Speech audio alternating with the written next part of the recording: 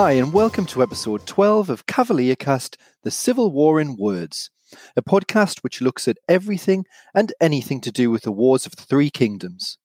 If you've listened previously, please could you consider rating the podcast, and if you're a new listener, then welcome to the show.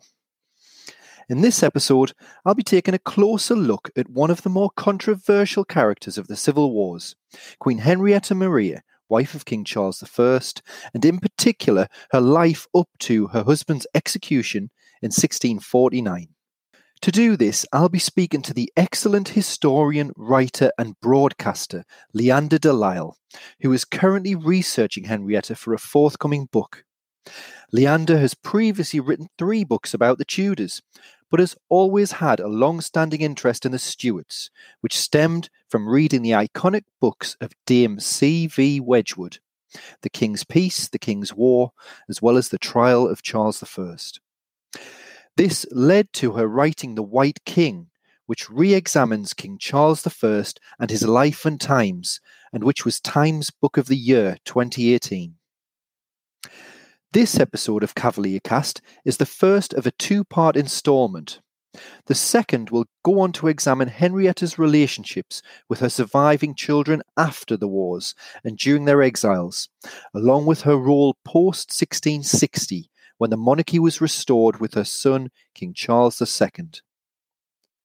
Henrietta, a devout Catholic, was born on the 25th of November 1609. Her father was King Henry IV of France. She married at the age of just 15 to the Protestant Charles. I asked the wonderful members of the Cavaliercast Facebook group about their thoughts on Henrietta Maria, and it seems that she still polarizes opinion. However, there were clear patterns. By far, the most frequent words used to describe her were brave, single-minded, and self-assured. On the flip side, she is also seen as intolerant, too strong of character, with an unwillingness to alter her approach. There is also the feeling that we still tend to view her through the eyes of the men who won the civil wars. So without further ado, welcome to Cavaliercast, Leander. It's a real pleasure to speak to you. So you've already written a biography about King Charles I called The White King, which rebalances what we know of Charles and how he's portrayed. And you're currently researching Henrietta for a forthcoming book. So can you tell me a little bit about that and if it will complement The White King? Yes, I think it will. I've been really enjoying the research, to be honest. When I was writing my book on Charles, I was becoming increasingly fascinated by Henrietta Maria. Had to sort of make sure I kept her out as much as I could, really. And so now I can, go the whole hog and really look at her life. And there's certainly plenty of rebalancing to be done and plenty of new things to say and new things to examine, I feel. So it's a ball. Excellent, yeah. And Henrietta is one of the Civil War personalities who still polarizes opinion. So can you sum up her character? She was great fun. This is what plays into the idea of her being frivolous. I suppose that's the danger. But I don't think if you're great fun, that necessarily means you're frivolous. And she certainly wasn't. She was at heart a rather serious person.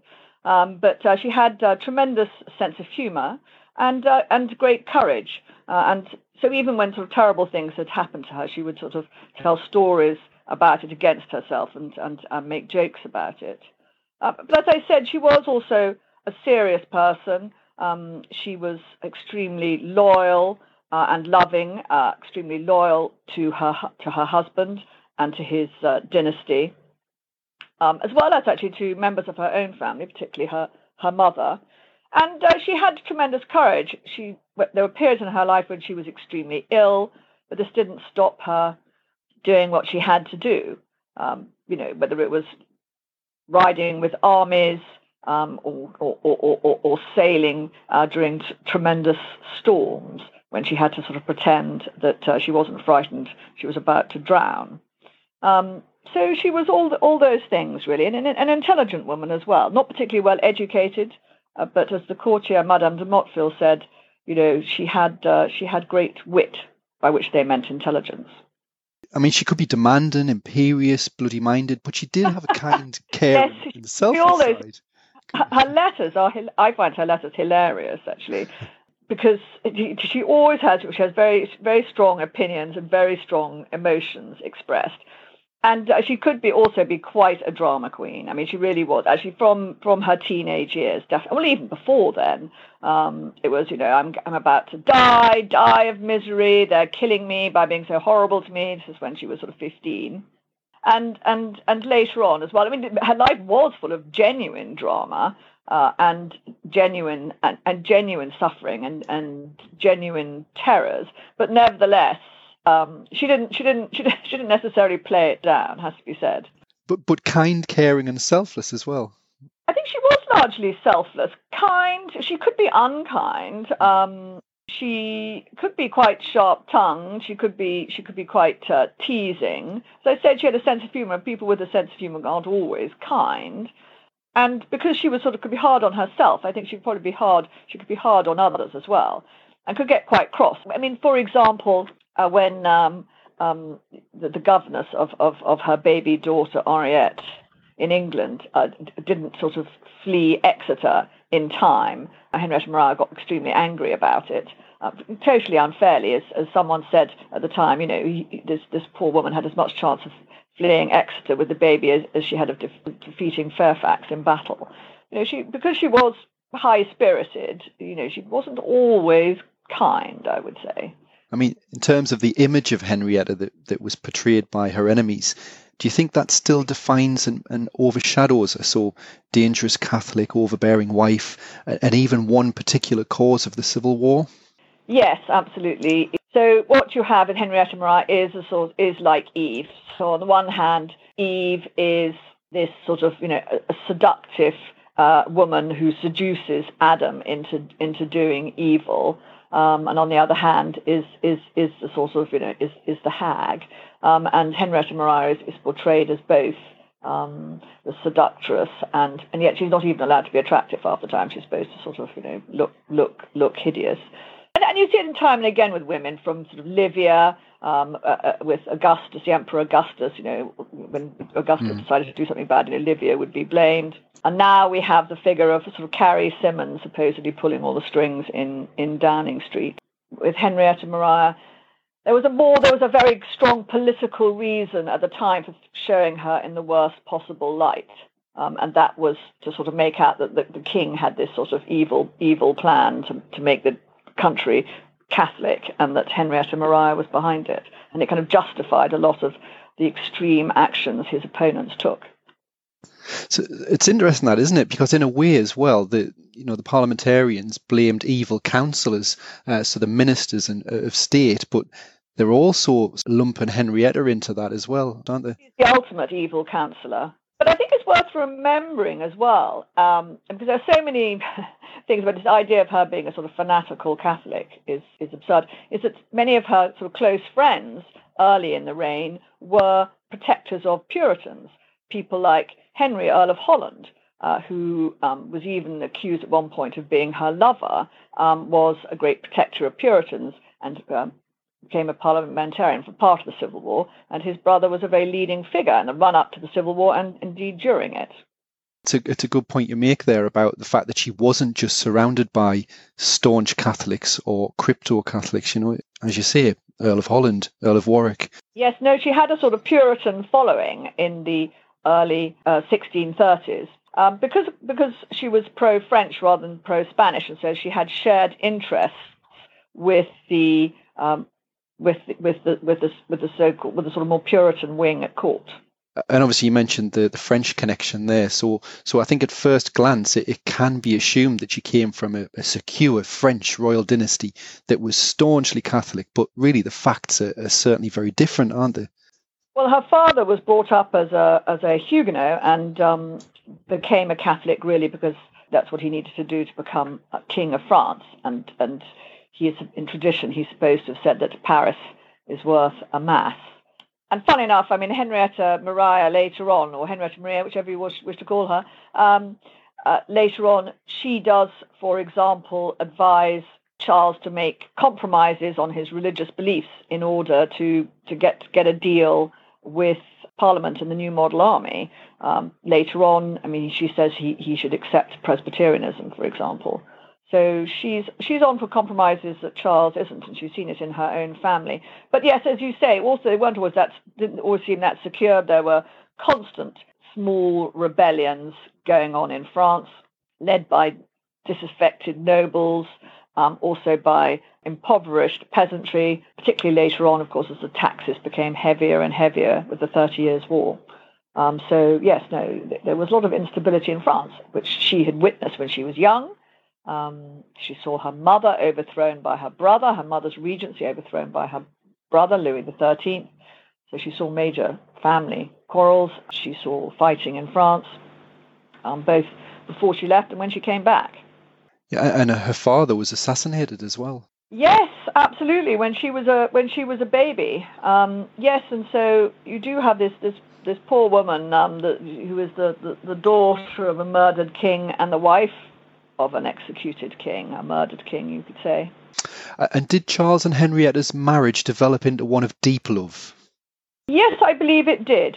In fact, it was a sort of Mills and Boon. You probably don't remember Mills and Boon, which I remember as I was a sort of teenager. You had these sort of romantic novels, all set to a particular path. And I think, girl meets boy, girl sort of quite fancies boy, but then girl and boy have a sort of terrible row, there's a frightful falling out, but later on they fall mad in love. And this is the sort of very much similar path that Henrietta Maria and Charles follow, in that they sort of they take an immediate sort of liking to each other, but then they quarrel very early on. Quarrels encouraged really by Charles's sort of bestie friend, Duke of Buckingham. But actually, even before Buckingham is assassinated, the marriage when she's 18. You have to remember she's only a child when she marries. She's only 15 when she gets married, and probably not even adolescent. I mean, she doesn't become pregnant for years, so she may not even be quite adolescent.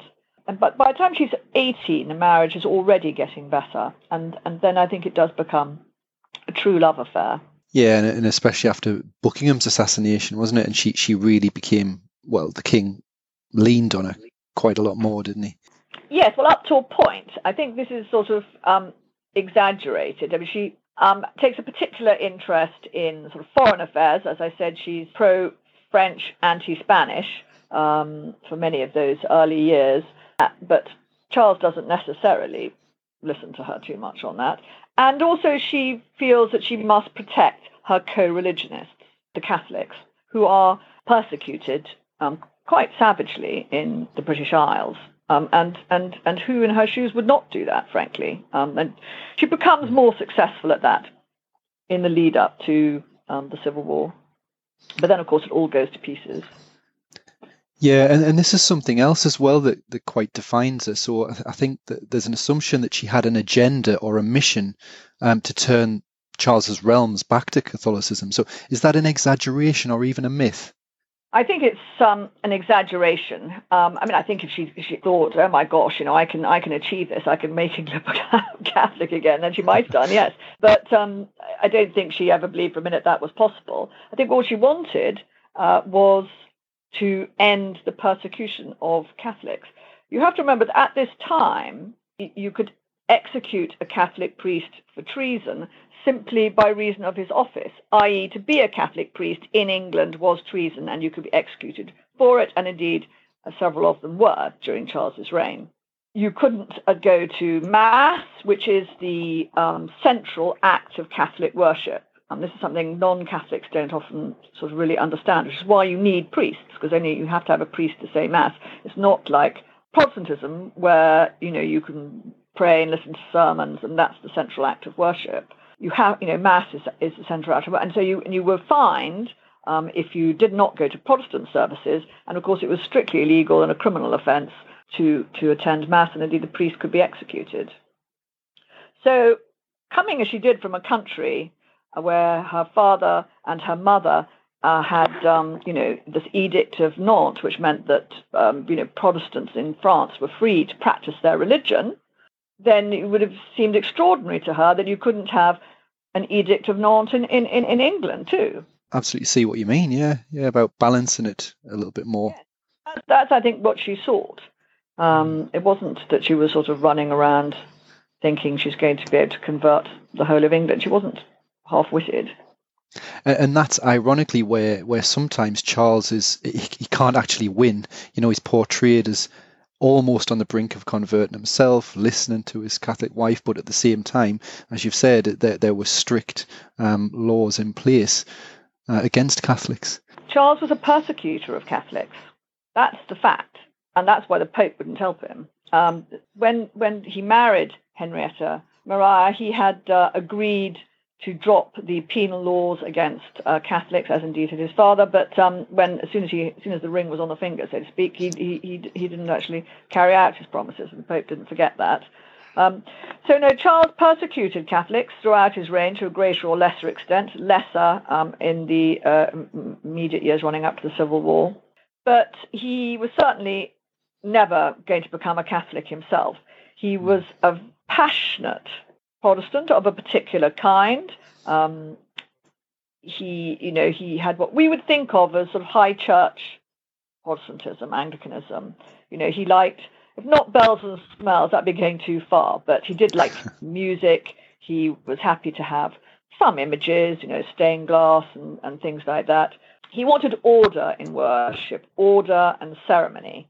And to some Calvinists, that looked popish, and understandably so. But what it was not was Roman Catholic. He and Archbishop Laud believed that the Church of England was the original Christian church, that it had the theology and beliefs of the original Christian church, and that Rome and Roman Catholicism was an aberration. And that the teachings of the Catholic Church, or many of the teachings of the Catholic Church, were an aberration from the truth. And he believed that very firmly all his life, and Henrietta Maria understood that very well. And in the eyes of the Puritans, what was it about Henrietta that offended them so much? Well, I think some of them probably genuinely believed that she was, going to sort of influence Charles into becoming a Catholic, that she would have, she would use her sexual wiles in bed to sort of get him to agree to heaven knows what. But I think a lot of the people who sort of knew, courtiers, essentially, who became Charles's opponents and knew very well that this was untrue, just used her reputation and deliberately exaggerated this reputation as a means of attacking Charles, as a means of making him appear more dangerous than he was to Protestantism, and to justify really their more extreme actions. We need to take these extreme actions because we're in danger. Henrietta Maria she's going to bring over all her sort of Catholic friends from Europe, and you're all going to be forced to live in a popish tyranny. The masks, the court masks, where she would be on stage, which was quite scandalous. Yes. I think on the strong couch, you have to remember whose child she was. Her father, Henri IV, Henry the Great, that's her father. She's very much her father's daughter, and she's very much her mother's daughter. And who was her mother? Marie de Medici. No wilting flower. She, this was a woman who led armies against her own son. So Henrietta Maria came from a background and from a heritage that was of people with strong characters, it has to be said. So yes, well, Puritans disapproved of women speaking in public or appearing on stage. They said there were biblical injunctions against it. When Henrietta Maria was in France they had these sort of ballets and masques where she was taught to sing, to speak on stage. She was taught by professional Italian actors, and they were considered the best in Europe. She was a very well-trained performer, public performer, and that had never been seen in England before. They'd had masks, but they hadn't had masks where you had women talking, and let alone dressing up in men's clothes and playing male roles. And some Puritans, well, in fact, the Puritans generally, but some in particular, like William Prynne, found this extremely shocking and ungodly, and described them as whores. But as I said, it was really about this sort of horror of the idea of women literally wearing the breeches, of women taking men's roles. That there was a hierarchy, and women were underneath men, and if they appeared to be taking control in any way or having their own voice, then this was a threat to the divine order. Yes, you can see how the masks and her part in that sort of played into those Puritan fears.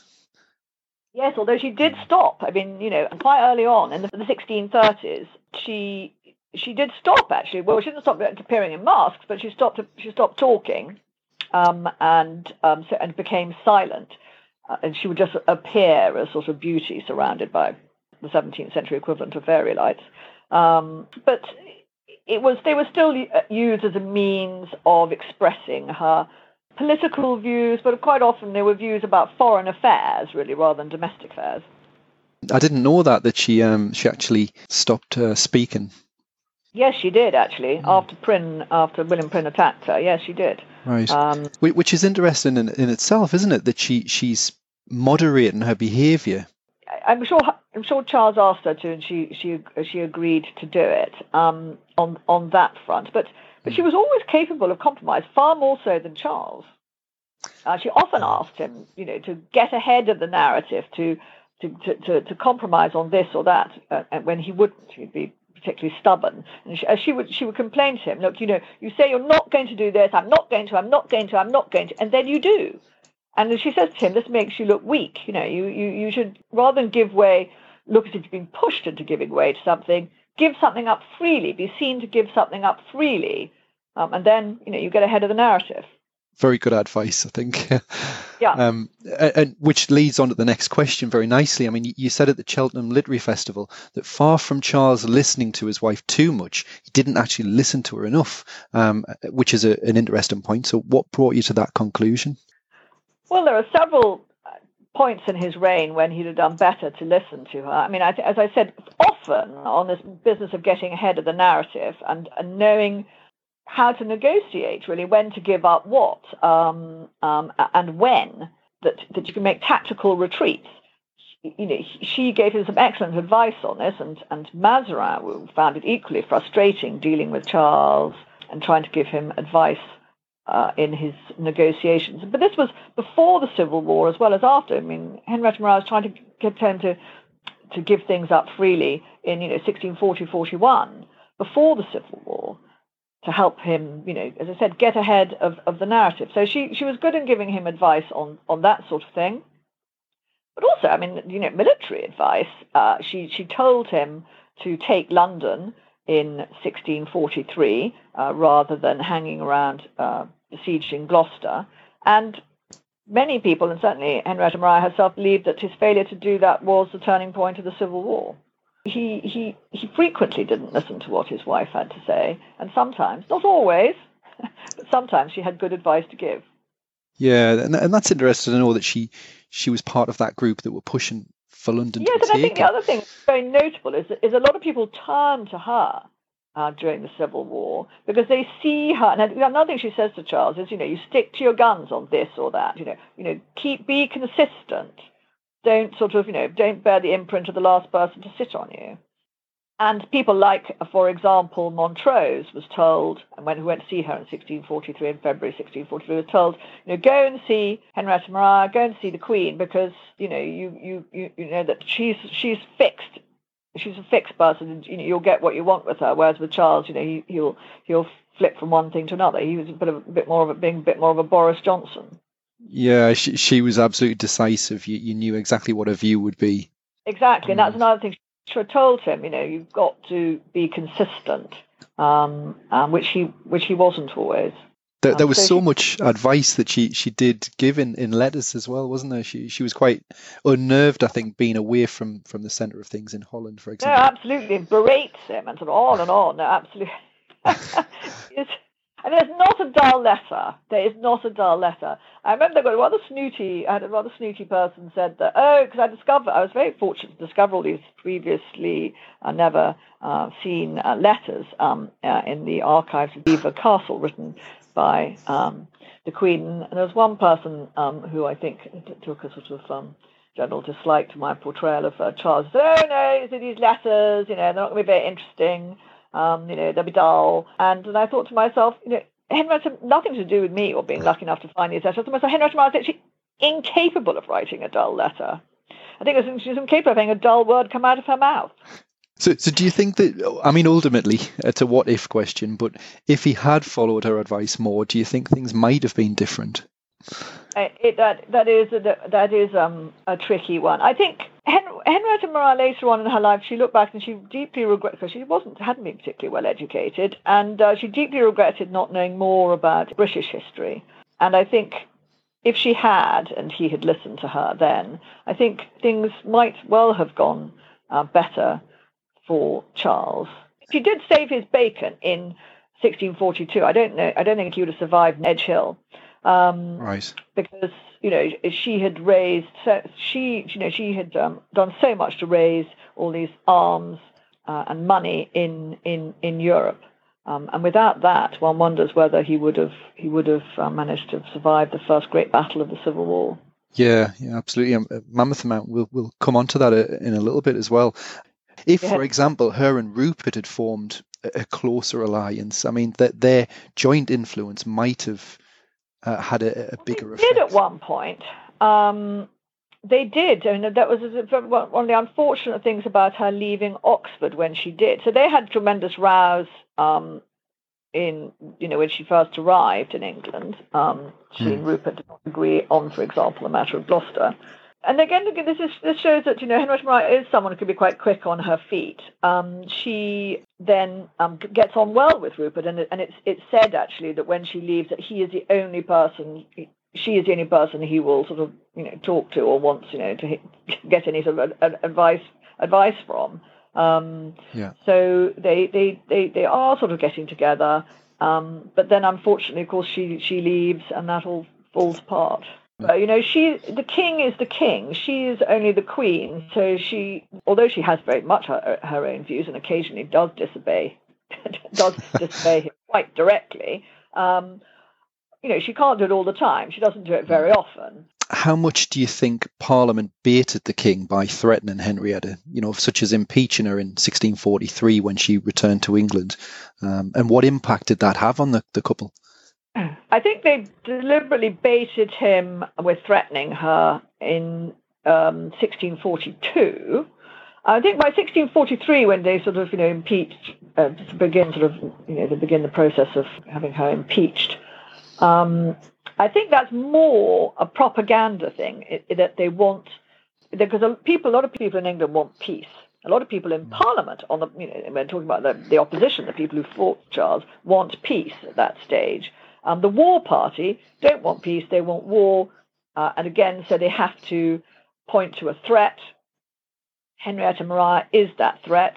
The impeachment highlights that threat by describing her as this extremely dangerous figure. So I think it is partly for propaganda purposes, and in a way, one also looks at it and thinks that it's a way of playing around.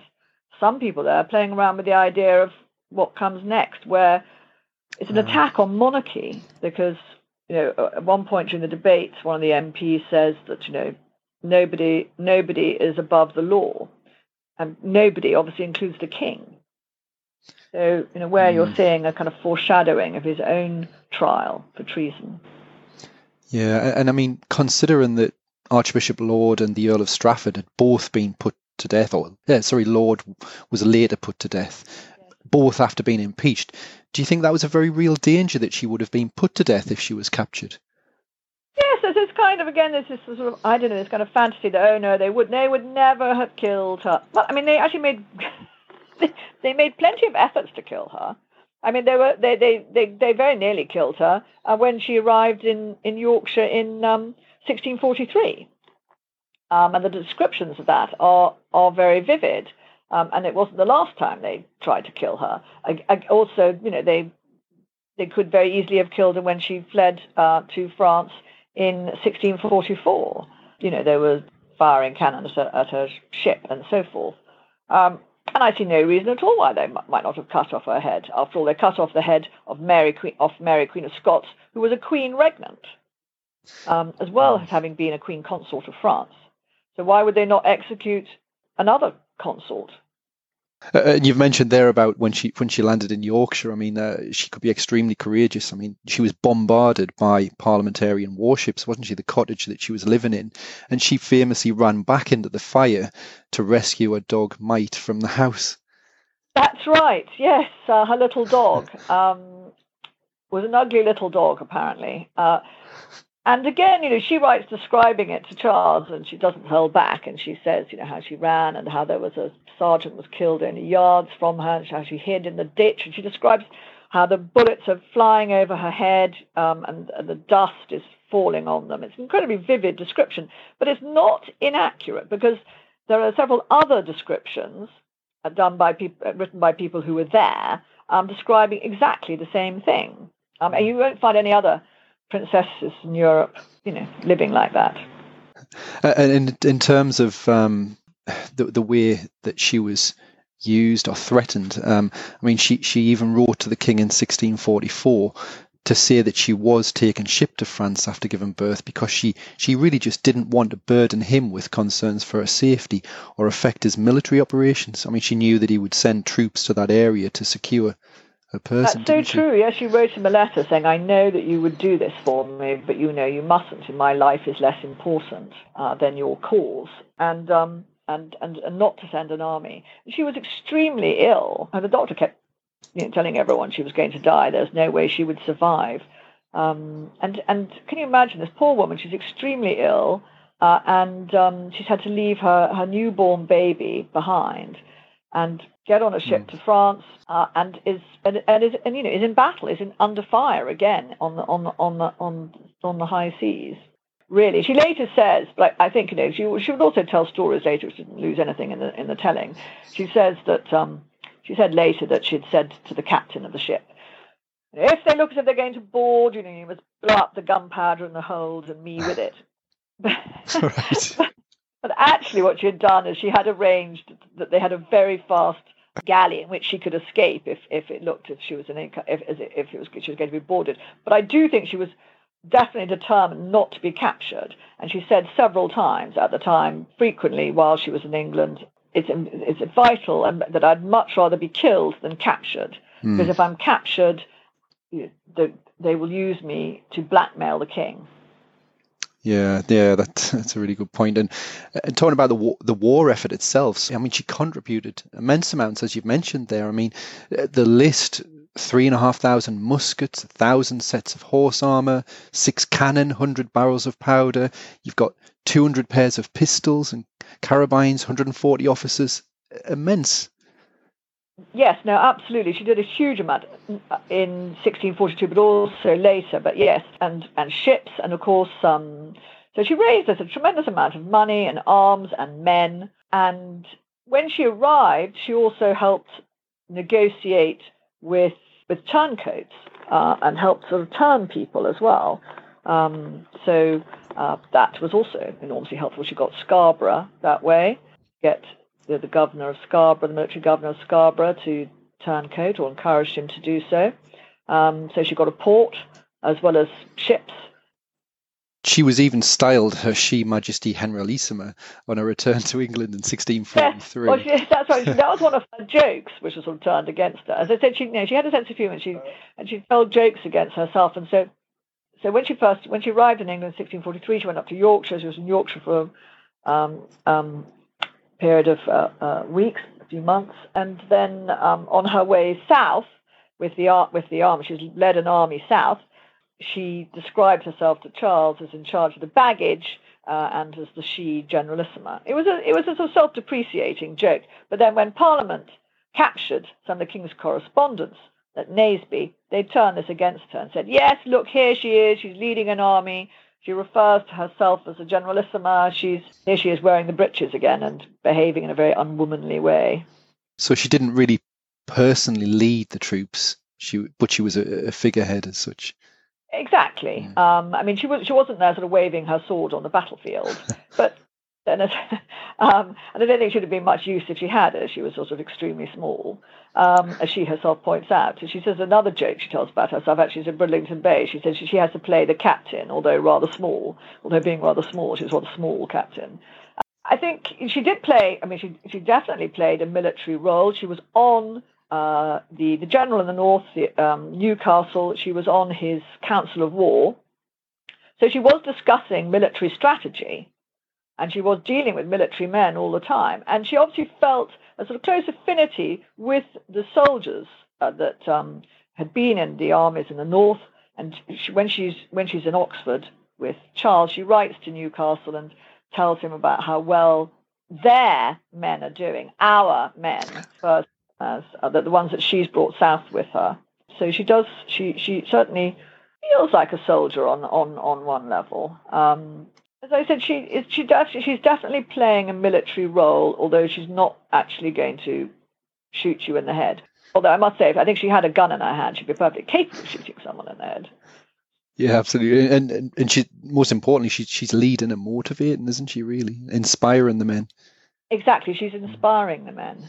And I think one of the things she brings over with her from Holland is a pair of cannon, big cannon, apparently, which are known as the Queen's pocket pistols, I think they were known as. She did without food and without sleep, as soldiers do when she was moving with her army. You hear her saying, I haven't slept for days, and I haven't had a piece of meat for I can't remember how long.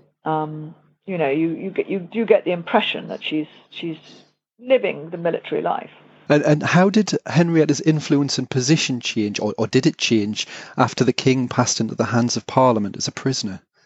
Letters were smuggled to him, but nevertheless, it was obviously became increasingly difficult for people to be in regular contact with him. And so the military effort really centred in the Second Civil War on Henrietta Maria, although that was very difficult if she was in France. But yeah, so naturally it does change. And her children are still very young. I think Prince Charles is 18 in 1648. So they're still, he's still a very young man. So she's almost sort of become de facto leader of the cause as such, hasn't she? Yes. No, absolutely. And having to play this sort of role in France as well, she's always having to keep up appearances so that she is the Queen of England as well as a Princess of France. So that people will lend them money, apart from anything else. She has to give up appearances so people still think there's some chance that, Charles might win, although, it's pretty evident that things are going badly wrong.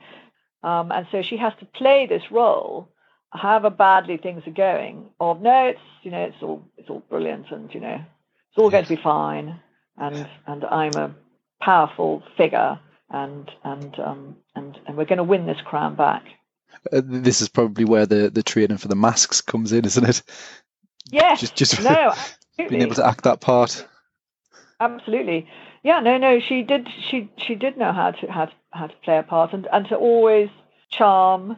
I think because of her historical reputation, which is written by people who had an agenda, of course.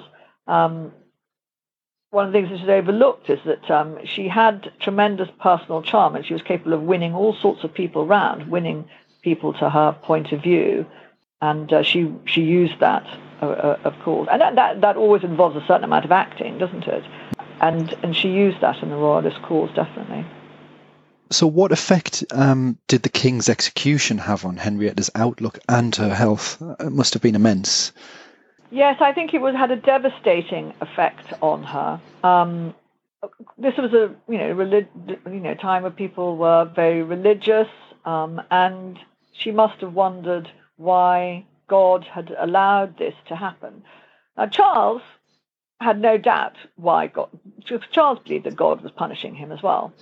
The one thing he had in common with Oliver Cromwell is they both believed that everything was down to God's providence, God's divine will, and Charles believed that his execution, that signing the death warrant, Strafford's death warrant, was the greatest sin that he had ever committed, the great sin of his life, that he had allowed an innocent man to go to the scaffold, and that his losing the Civil War and his execution was God's punishment on him for that. We don't know what Henrietta Maria believed, but she must have thought, this is a punishment for God. I think she became She'd always said that she'd wanted to retire to a Carmelite convent, and I think she became more and more drawn to that life. But at the same time, she remained very loyal to the Stuart dynasty, and so she didn't retire to a convent, much as she might have liked some peace and quiet. You can imagine it would have been quiet and peaceful there, away from all the sort of drama and horrors that she had suffered, a sort of balm for her soul. But she didn't allow herself to enjoy that kind of retirement at this stage. She went on battling and fighting for the Stuart cause. Do you think there was ever any rivalry that cropped up between Henrietta and the young Charles II? Yes, I mean, I think Henrietta Maria was very much her mother's daughter, Marie de Medici, who, as I said, led an army against her own son at one point. Henrietta Maria loved her children, but that doesn't mean that she always agreed with them. Yeah, so they could have ferocious fights. She'd seen their father make mistakes, and she could believe that they were making mistakes too, and she was going to fight her corner. Exactly. A woman of action, really. Yeah. Exactly. I mean, if she'd been a man, I think attitudes to her would be very different. And I think it's worth, although she did quarrel with her children, I think that, I mean, it's quite interesting that James, the future James II, after he was overthrown, one of the things he did is he went to see his, mother's grave and pray for her and with her after his overthrow. Yeah, I think families quarrel. It doesn't mean that they don't love each other. I think many of the complaints about Henrietta Maria is like saying, but she's not doing the things that an 18th century Protestant gentleman would do. You think, what it's like, well, no, poo, she's not doing the things that an 18th century Protestant gentleman would do. She's a 17th century French Catholic, Let's look at things from her perspective. I think one of the events that a lot of people can't forgive her for was how she treated young Henry when he eventually escaped parliamentarian custody, just bringing that pressure to bear on him to convert, and then eventually dismissing him and saying that she didn't want to see him again. And of course, he died not long after that. Well, can you imagine how she must have felt about that? We often say things we regret, don't we, in life? That's just a fact. And to have lived with that, I don't think there can be any punishment, posthumous punishment one could inflict on her that she mustn't have felt herself. But you have to remember at the time that things are not going well for the Stuarts. He's son number 3. She has to think, how are my children going to do well in Europe? And the fact is that he might well have done better as a Catholic than as a Protestant. And of course, in addition to that, she would have believed that it would have been better for his soul. So she believed it was the right religion. But also, even if you take the religious element out, there was a practical political purpose for sort of encouraging him to become a Catholic. From her perspective, she may have believed Charles II naturally disagreed because he saw it as immensely damaging to himself. And I think he was right. But I mean, there was another perspective.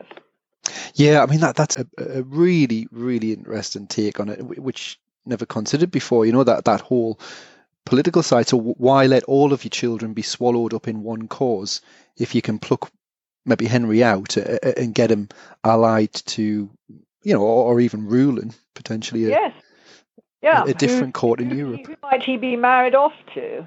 So last question, what do you think is her greatest achievement? Sheer survival. Was it helping Charles survive Edgehill? Perhaps not, because if he had lost, perhaps that would have been better for everyone if it happened. It happened early on, rather than years and years and years of terrible suffering for not just the English but the Scots and the Irish. Ultimately for her own family. I wonder what she would have thought of as her greatest achievement. Perhaps that she had a happy marriage. I think that if you look on our own lives, a happy marriage is an achievement that one would rate above, I think, success of other kinds. Your children, after she left England in 1642, she never saw her daughter Elizabeth again, her little daughter Elizabeth again.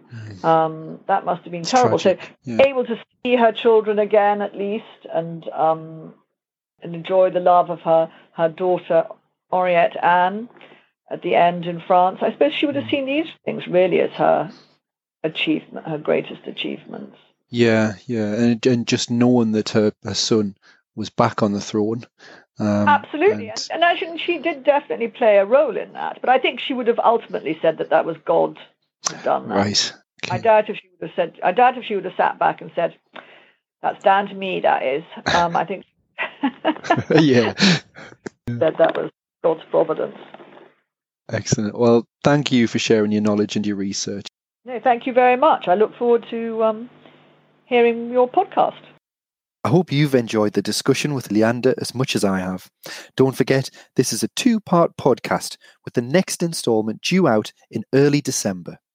For that episode, I'll be chatting to Andrea Zuvik, more commonly known as the 17th century lady, a historian who, as her name suggests, is passionate about the 17th century.